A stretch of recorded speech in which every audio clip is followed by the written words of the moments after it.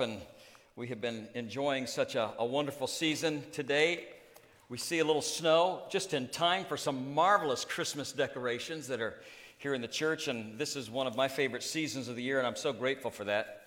And for those of you that are joining us online, I know that today we had equipment that we ordered 10 months ago and have started that, and today we have this new equipment in. Hopefully it provides better sound for those that are listening online, and I understand that the cameras are better. I'm sorry, I cannot look any better than what you have seen. Unfortunately, high definition does me no good, but we are grateful for all of those that have worked so hard to bring to the rest of our congregation. And frankly, we over the past several months still have about 45 to 47% of our congregation that feels as if they need to just watch online until we get through this. And so we're grateful that we can be together in that. If you have your Bibles, I'm going to ask that you would take them, and we are going to be examining the 5th chapter of Revelation today.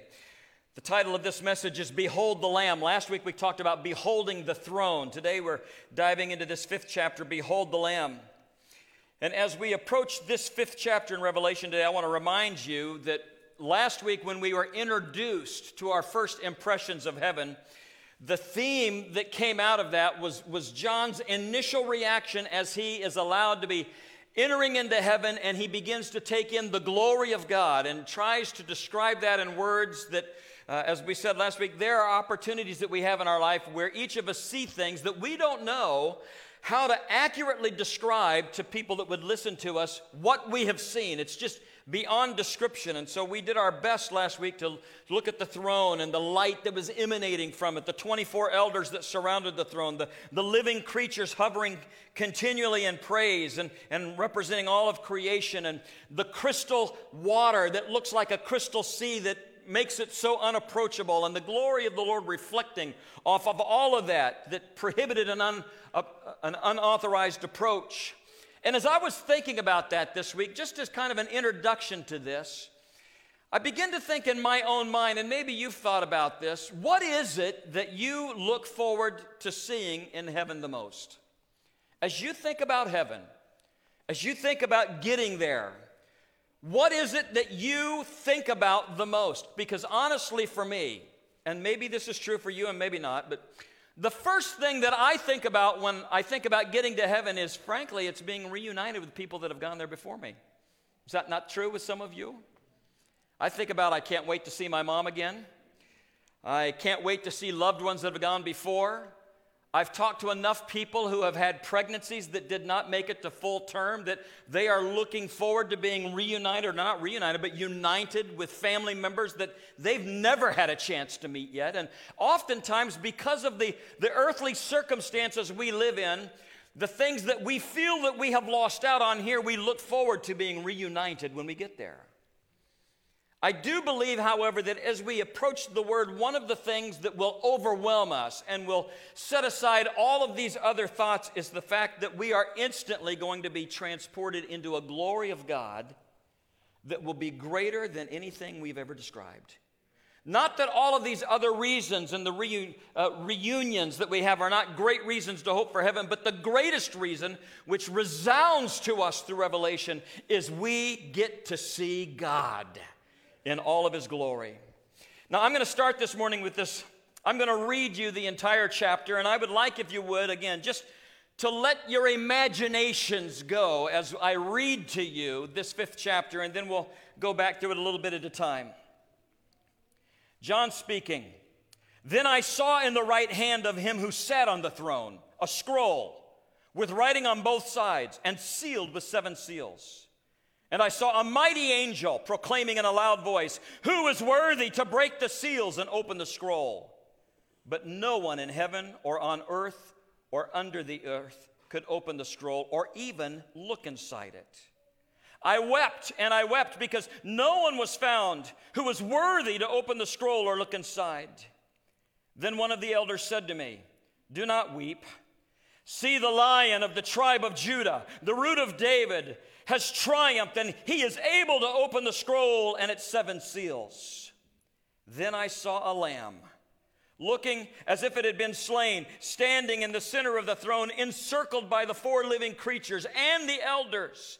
He had 7 horns and 7 eyes, which are the 7 spirits of God, sent out into all the earth. He came and took the scroll from the right hand of him who sat on the throne.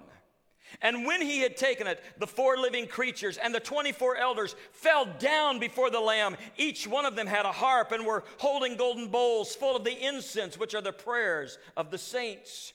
And they sang a new song. You are worthy to take the scroll and to open its seals, because you were slain, and with your blood you purchased men for God from every tribe and language and people and nation. You have made them to be a kingdom and priests to serve our God, and they will reign on the earth. Then I looked, and I heard the voice of many angels, numbering thousands upon thousands and 10,000 times 10,000.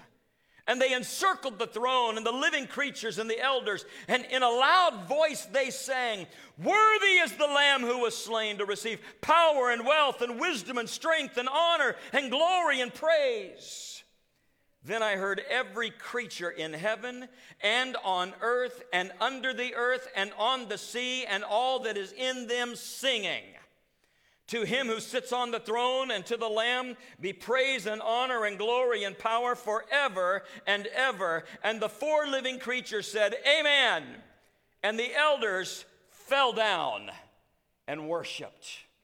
Lord, so powerful and awesome is your word that even the vision of it is difficult for us to come up with. But Lord, here's what I ask now. You have told us that it is your desire that we would know you, that we would honor you. And so I ask that you would take your word this morning, O God, and that you would allow me as your servant under the anointing of the Holy Spirit, with the limited ability I have, to be touched in such a way that we could come to a greater understanding of this scene of behold the Lamb in the 5th chapter of Revelation. And so, Lord, we open up our hearts and ask that you would do an eternal work in this and in us, we pray. In Jesus' name, amen.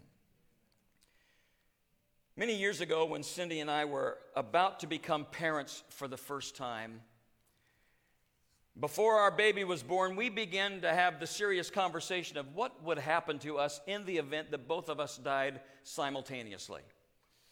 And we recognized that even at this early age, it would probably be wise for us to not let the state that we were living in at that time have control over what would happen to our children. And so we began to get our affairs in order and created our very first will. And for those of you that don't have one, I strongly encourage you to go ahead and make a will. That will, through the years, I can tell you, has been changed and updated several times to reflect where we are in life and the fact our children are now grown and don't need somebody else to take care of them, to raise them for us. But it is a legally binding document that should anything happen to us, it will be opened and our directions will be done.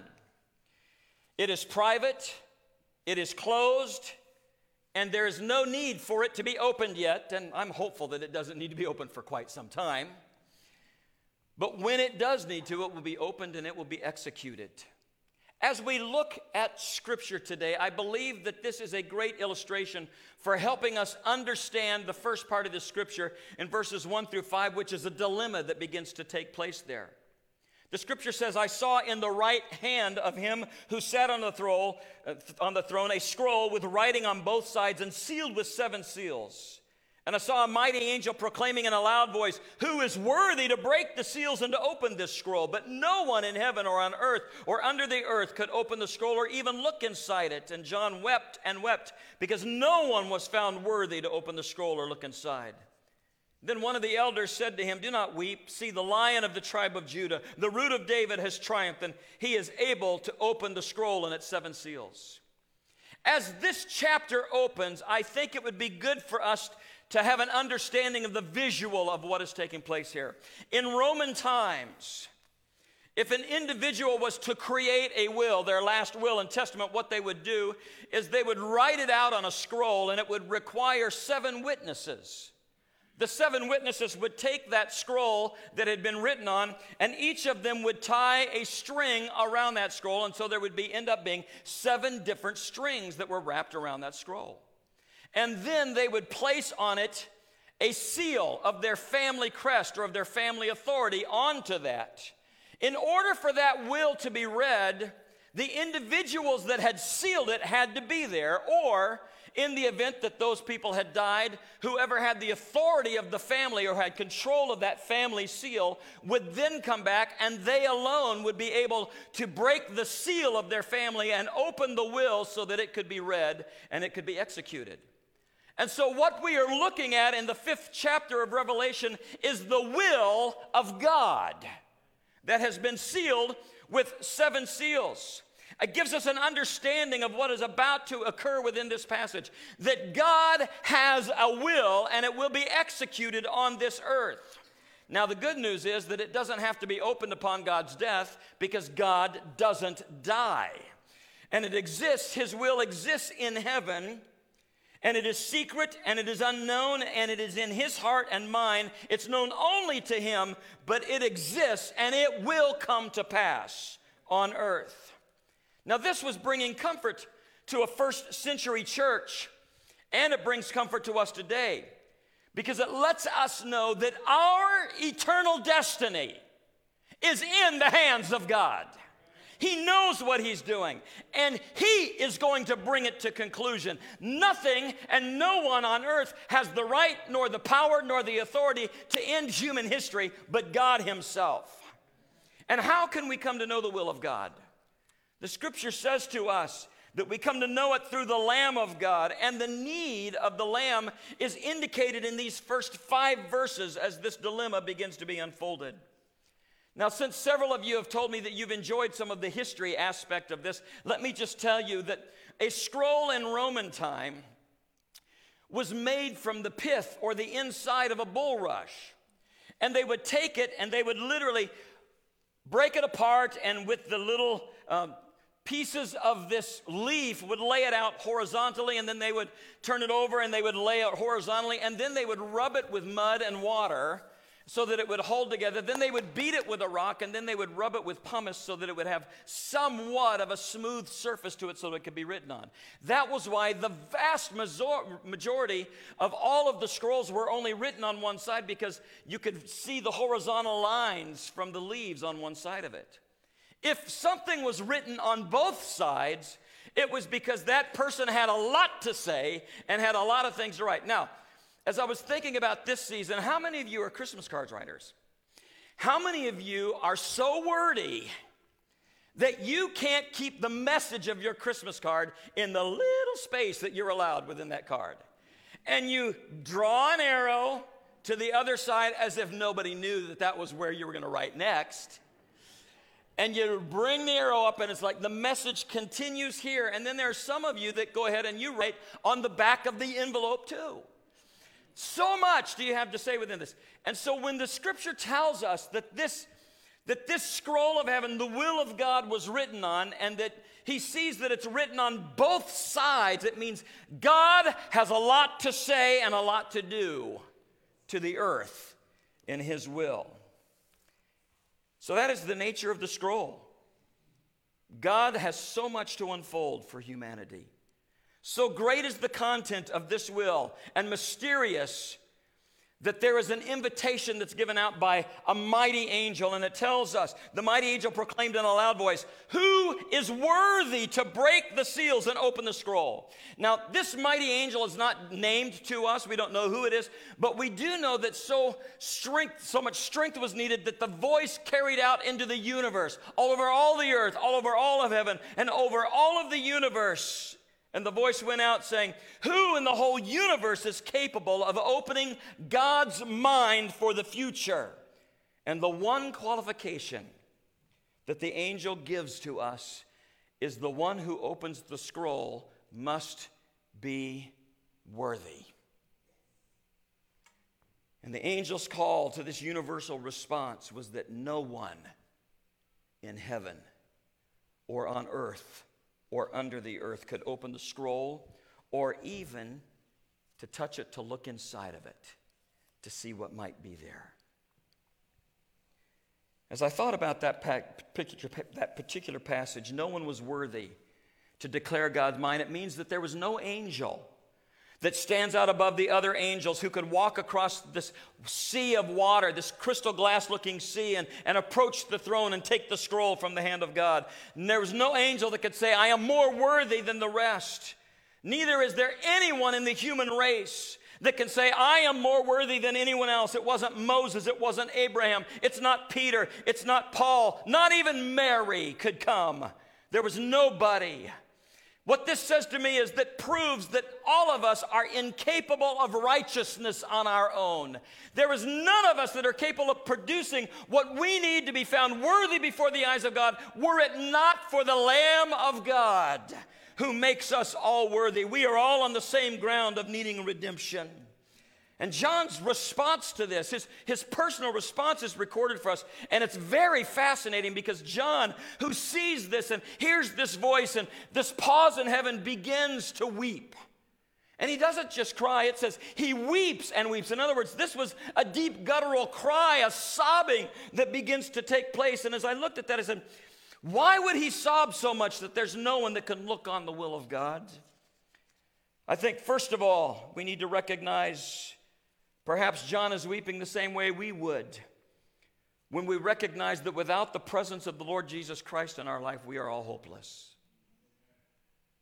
Without Jesus in our life and without what he has done for us, there is no plan of God for us.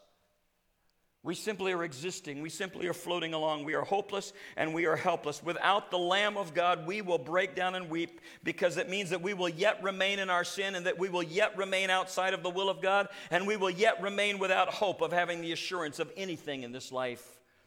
And so when there was nobody to open the scroll, he wept. I believe that the second reason that John wept is probably within the context of the age in which he lived. He was weeping because John was representing a suffering first century church. And he knew that they were suffering, and he was weeping because he said, if there is no hope out ahead, then I will sit down and weep, because the powers of this earth are so very strong, and where is our suffering leading us if there is no hope? What is the point to everything? The hope of God's action for the future appeared to him to be indefinitely postponed, and so in his mind he's thinking the church must continue to suffer with no hope of anything changing within the future. And so he sits down and he weeps at the hopelessness of life without Jesus. John's problem here is that he thought he was facing a future that would never be known. He thought that there was going to be no hope. But if John had only known that the Lamb of God was just around the corner, if John had only known that Jesus was about to make his appearance. How many times in our life have we felt so helpless and so hopeless and overwhelmed with everything that was going on in life and overwhelmed with health issues and wondering, Lord, how's this all going to come about? Little did we know that just around the corner is Jesus.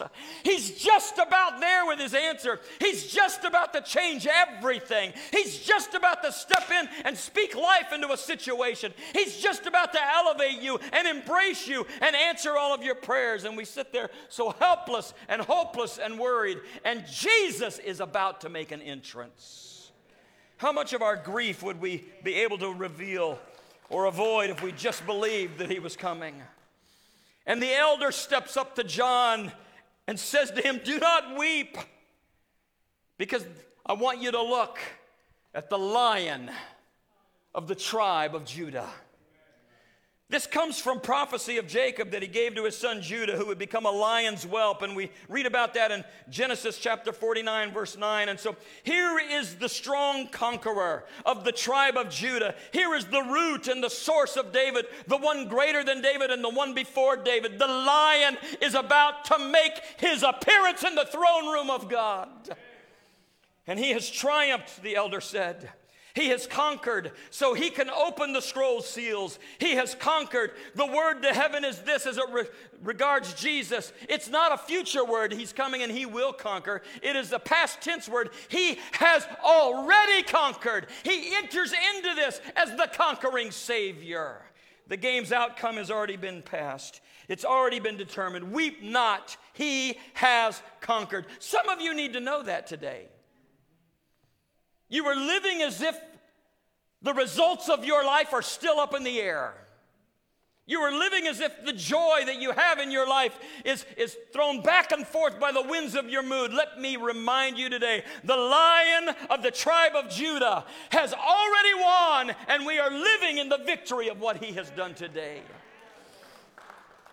Jesus has lived, has died, has rose again. Therefore, it can already be said to a church and of the church that looks like it's very much on the ropes here on earth. Jesus has conquered. The outcome has been guaranteed. It's over. Jesus has clinched the victory. Weep not, the elder said, because he has conquered. Leads us to the solution that we find in verses 6 and 7.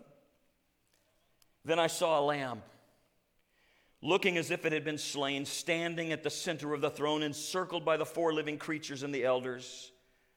The Lamb had 7 horns and 7 eyes, which are the 7 spirits of God sent out into all the earth. And he went, and he took the scroll from the right hand of him who sat on the throne.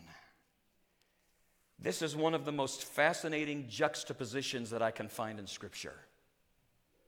What did the elder tell John to look for? He says, look, the Lion of the tribe of Judah. And what did John see when he looks up? Then I looked up and I saw a lamb.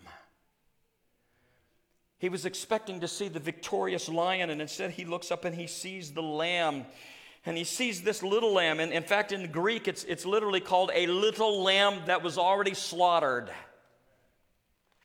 And John has been told to perceive the Lion of the tribe of Judah, yet when he looks up and he opens his ears to see the lion, he looks and he sees the lamb, because the lion is the lamb. The lion with the power has been receiving its power because it became a lamb. All the power of God in the personality of Jesus Christ is wrapped up in the innocence and the purity, and from our point of view, the harmlessness of the quality of a lamb. And all the power of God is in him. Yet he does not act that way as he comes. He could come ferociously, yet he has come humbly to save. I want you to notice also the position where the Lamb is. He's in the center of the throne. Do you see that? He's in the center of the throne. The reason that is important is because he's about to be worshiped. And as a result of him being worshiped, we understand that humans aren't worshiped and angels aren't worshiped. Whenever angels would show up on the scene and people would see them in their glory, what would they do? They would fall down and the angel would go, no, you get up. I'm not worthy to be worshiped. But this lamb that shows up in the center of the throne is striking in its appearance and is worthy to be worshiped. You know, when we look at all the nations of the earth, we find that nations are pretty good. In fact, even high schools do this and colleges. We supply symbols of an image that we want to give out. And so they select them to represent portions of their power, like the former Soviet Union, and they had a bear. And, you know, it was striking in its size and power and the potential threat. And India's symbol was a tiger that represented strength and stealth and agility and power. In America, we have the symbol of an eagle that soars up into the air, and it's able to have a view of everything from a different perspective, and yet it can respond quickly. It's fast and it's agile. And yet the symbol of the power of heaven, get this, anything was available to God to be the symbol. The symbol of the power of heaven is not a bear or a tiger or an eagle. It's the symbol of a lamb. The Lamb of God here, which was seen as one that was already slain, it was slaughtered, its throat was cut. And in heaven, we still see the wounds on this lamb, because its wounds are our guarantee. His scars are our guarantee that we can enter in, because he was slain for my transgressions. And so this altered his nature forever and into eternity, because of his love for us. But when we see this lamb, it is not dead. And although the lamb has been slain, this lamb is standing. This lamb is alive. He's ready to act. He's ready to march. He's on the throne, this lamb. And there's this intense drama that's about to take place in the book of Revelations. It's been described as the heavyweight contest of the universe is about to happen. And in the ring, on this side, enters the Antichrist, the beast who looks ferocious and fearful. And on this side enters Mary's little slaughtered lamb. And the beast doesn't have a chance. Not a chance. Because the Lamb has all of the power. It's the Lamb who can take the scroll and who can open it. It's the Lamb who lives, and his aspect of his life brings us power. And it's symbolized in the fact that he has 7 horns. Now, I'm a farm kid. I recognized a long time ago when I was raising cattle, you never turned your back on a bull. And especially if the bull had horns. All it took was one horn to hurt.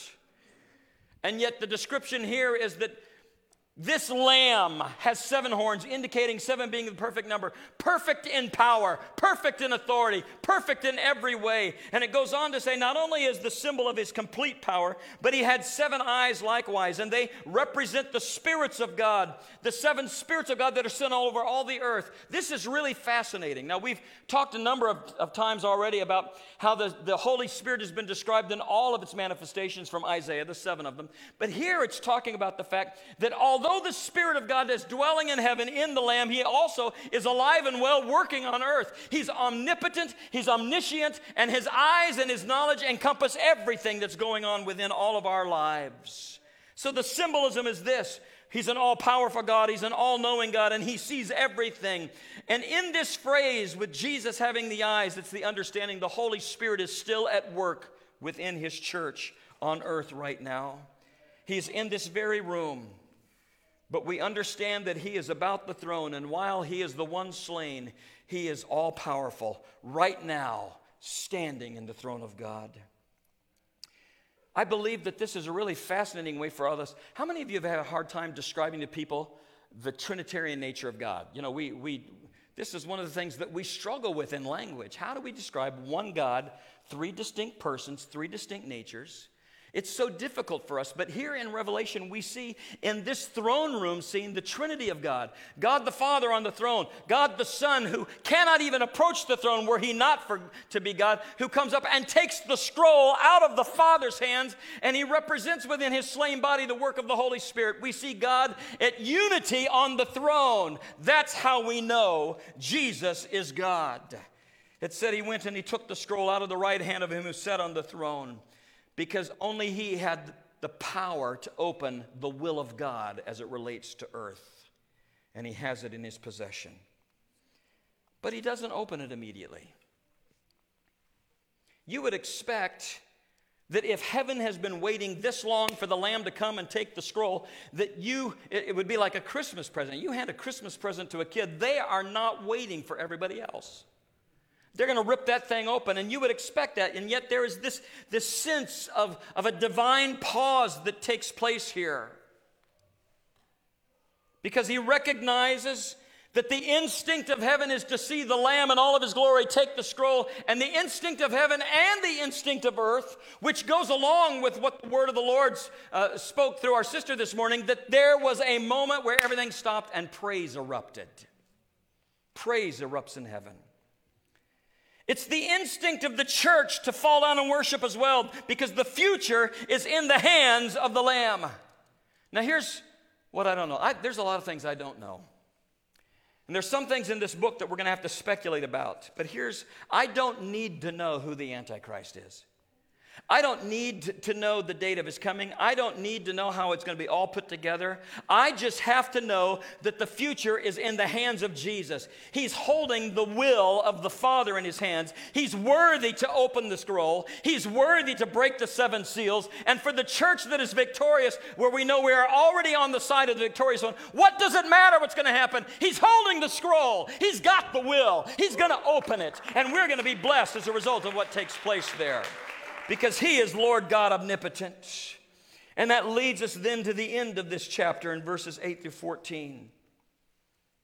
So before he does anything, worship takes place.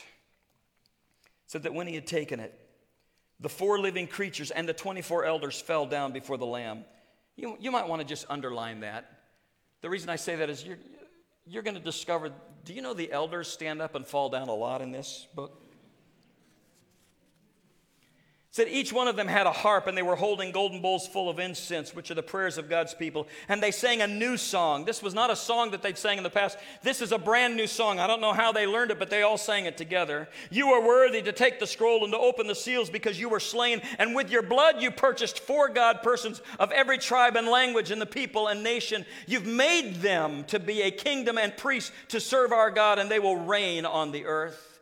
Then I looked and I heard the voice of many angels, numbering thousands upon thousands and 10,000 times 10,000, and they encircled the throne and the living creatures and the elders. In a loud voice were saying, worthy is the Lamb who was slain to receive power and wealth and wisdom and strength and honor and glory and praise. And then I heard, do you get the sense that he is being overwhelmed with sound here? And in the middle of all of this cacophony of praise that's taking place, he's picking out different little sounds. And he goes, and then I heard every creature in heaven and on earth and under the earth and on the sea and all that is in them saying, to him who sits on the throne and to the Lamb be praise and honor and glory and power forever and ever. And the 4 living creatures said amen, and the elders fell down and worshiped. The first ones to worship are the 4 living ones, these living creatures that we discussed last week with the face of all creation.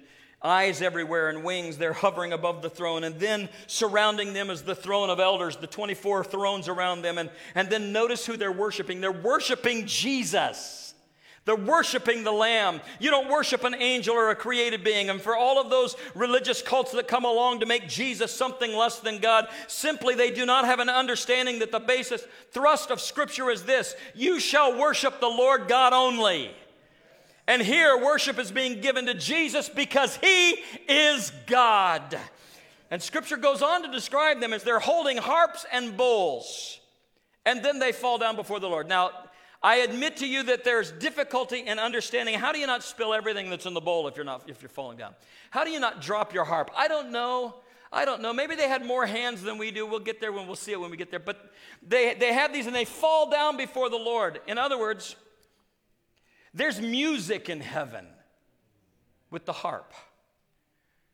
But it describes these bowls as this: the fact that there's golden bowls and it's full of incense and the prayers of the saints.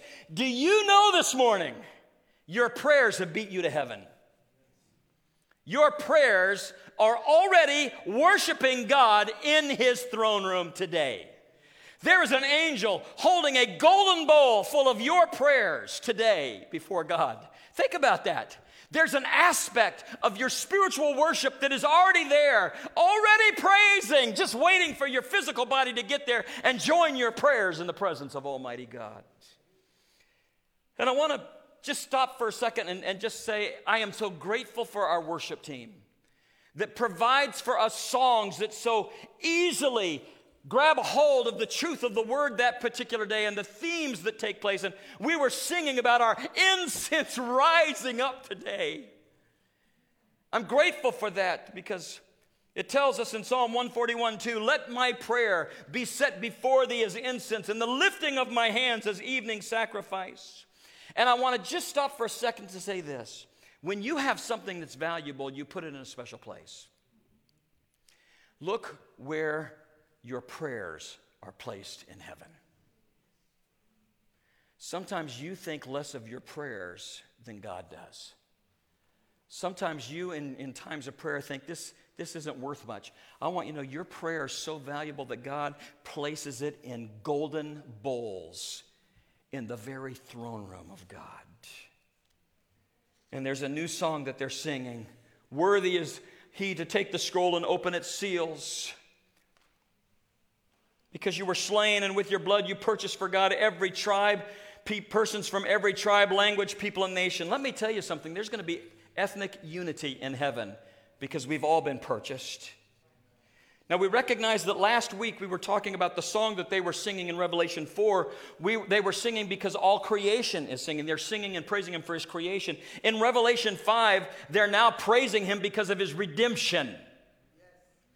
They're praising him because of what he's done. The Lamb is worthy. He's worthy because of the historical fact that he was slain. And through his being slain, we have been purchased to God. Jesus' death is an advantage to us because it paid the penalty of our sin. And the result of this fact is that Jesus has made us a kingdom of priests unto God. I am so grateful today that my citizenship is in the kingdom of heaven because I've been purchased by the Lamb. Today, you have a citizenship. Your name is written in the Lamb's book of life, meaning that that is a citizenship that has been stamped by what Jesus has done for you. And if you don't know if you're there or not today, just wait a minute because you're going to get a chance. Today is going to be the day of your salvation. To worship of the elders, they all joined in, and they sang and ascribed 7 qualities to God. They worshiped him for his power. In other words, they were saying to him, you are the one who not only has the power to plan something, you have the power to conceive it and to execute your plan. They praised him for his wealth. Praise be to you because of your riches. There are a lot of things that we would like to do, but our resources run thin. Oh God, your resources never run thin. They praised him for his wisdom. You have the power and the wealth, but you also have the wisdom, because we know a lot of people that may have power and wealth, but without wisdom they used it so foolishly. But you have the wisdom, oh God, to know what to do. They praised him for his strength, because you have might. There is no situation that you cannot cope with. Oh, hallelujah, to know that we serve a God today who has the strength to cope with every situation that your life may ever come up against with. He's got the strength. We praise you because you have honor. You've earned that honor. There's a glory about you. There's a radiance to you, Lord, that just separates you from everything else because of your glory. There's no one like you. And then, interesting enough, at Christmas time, what do you give a God who has everything? Any of you ever have trouble buying gifts for people because they're just hard to buy for? You know, some of you go, man, they've got everything. I don't know what to get them. What do you get God? Your praise. Your praise. He demands that the gift of your praise be given to him. And then the whole universe picks up the song here. It starts around the throne, and this crescendo begins to build out. And John's vision, as he steps back, begins to see things unveiled around him. And then it says this, then I heard every creature on heaven and on earth and under the earth and on the sea and all that is in them saying, they begin to join in this chorus, to him who sits on the throne and to the Lamb be praise and honor and glory and power forever and ever. Do you recognize that this indicates to us that there is a built-in frequency in creation that we may not be able to hear, but God hears? How many of you remember the old-time radios where if you wanted to change a station, you didn't push a button, or you didn't just tell your car, here's the station, but you actually had to turn a knob? And as you turn the knob, the frequency would move and you would catch something on a different frequency. This is what's happening here. The frequencies of creation are being unveiled, and things that we can't hear with our ears. Creation is singing right now. Creation praises with us right now. And it goes into this great detail about where everything is, under the earth, on the earth, in the sea, on the sea, all around, things we can't see. They are all singing praises to God right now. And it's the frequency of God that he begins to let John hear what's taking place. And they join in the chorus, praising the Lamb and all of the created order. And it says then that the elders say amen and fall down and worship. Do you know, we learned a little bit about the frequency that God can speak when he was in a boat in a stormy night, and he gets up and he had the ability to speak to nature in its frequency. He gets up after that, everybody's worried, and Jesus just gets up and in that frequency says, hey, water, shut up. Wind, settle down right now. And like children obeying a parent, because he spoke the frequency. This is going to be one of the great things about us when we get to heaven. Do you know there will be no language that will be held back from us? We'll understand everything. We'll have the frequency of praise of the whole universe, things that we've never dreamed about, and we will join the choir in singing to God the praises in every frequency. Worship team, would you please come? I want to conclude it this way. And honestly, we could have spent weeks in this chapter, but I hope that you've gotten enough to have an understanding. By the way, it's about to get good. It's been good.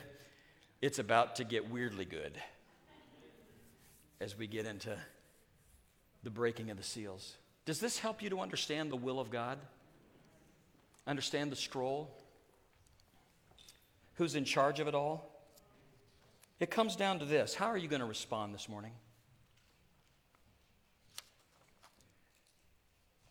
How is this going to affect your vision of life and your vision of serving God?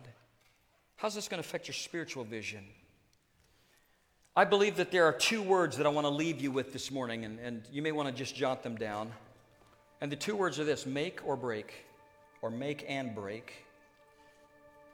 Because I don't see how you can look at chapters 4 and chapter 5 and you begin to put them together and it doesn't make you want to worship.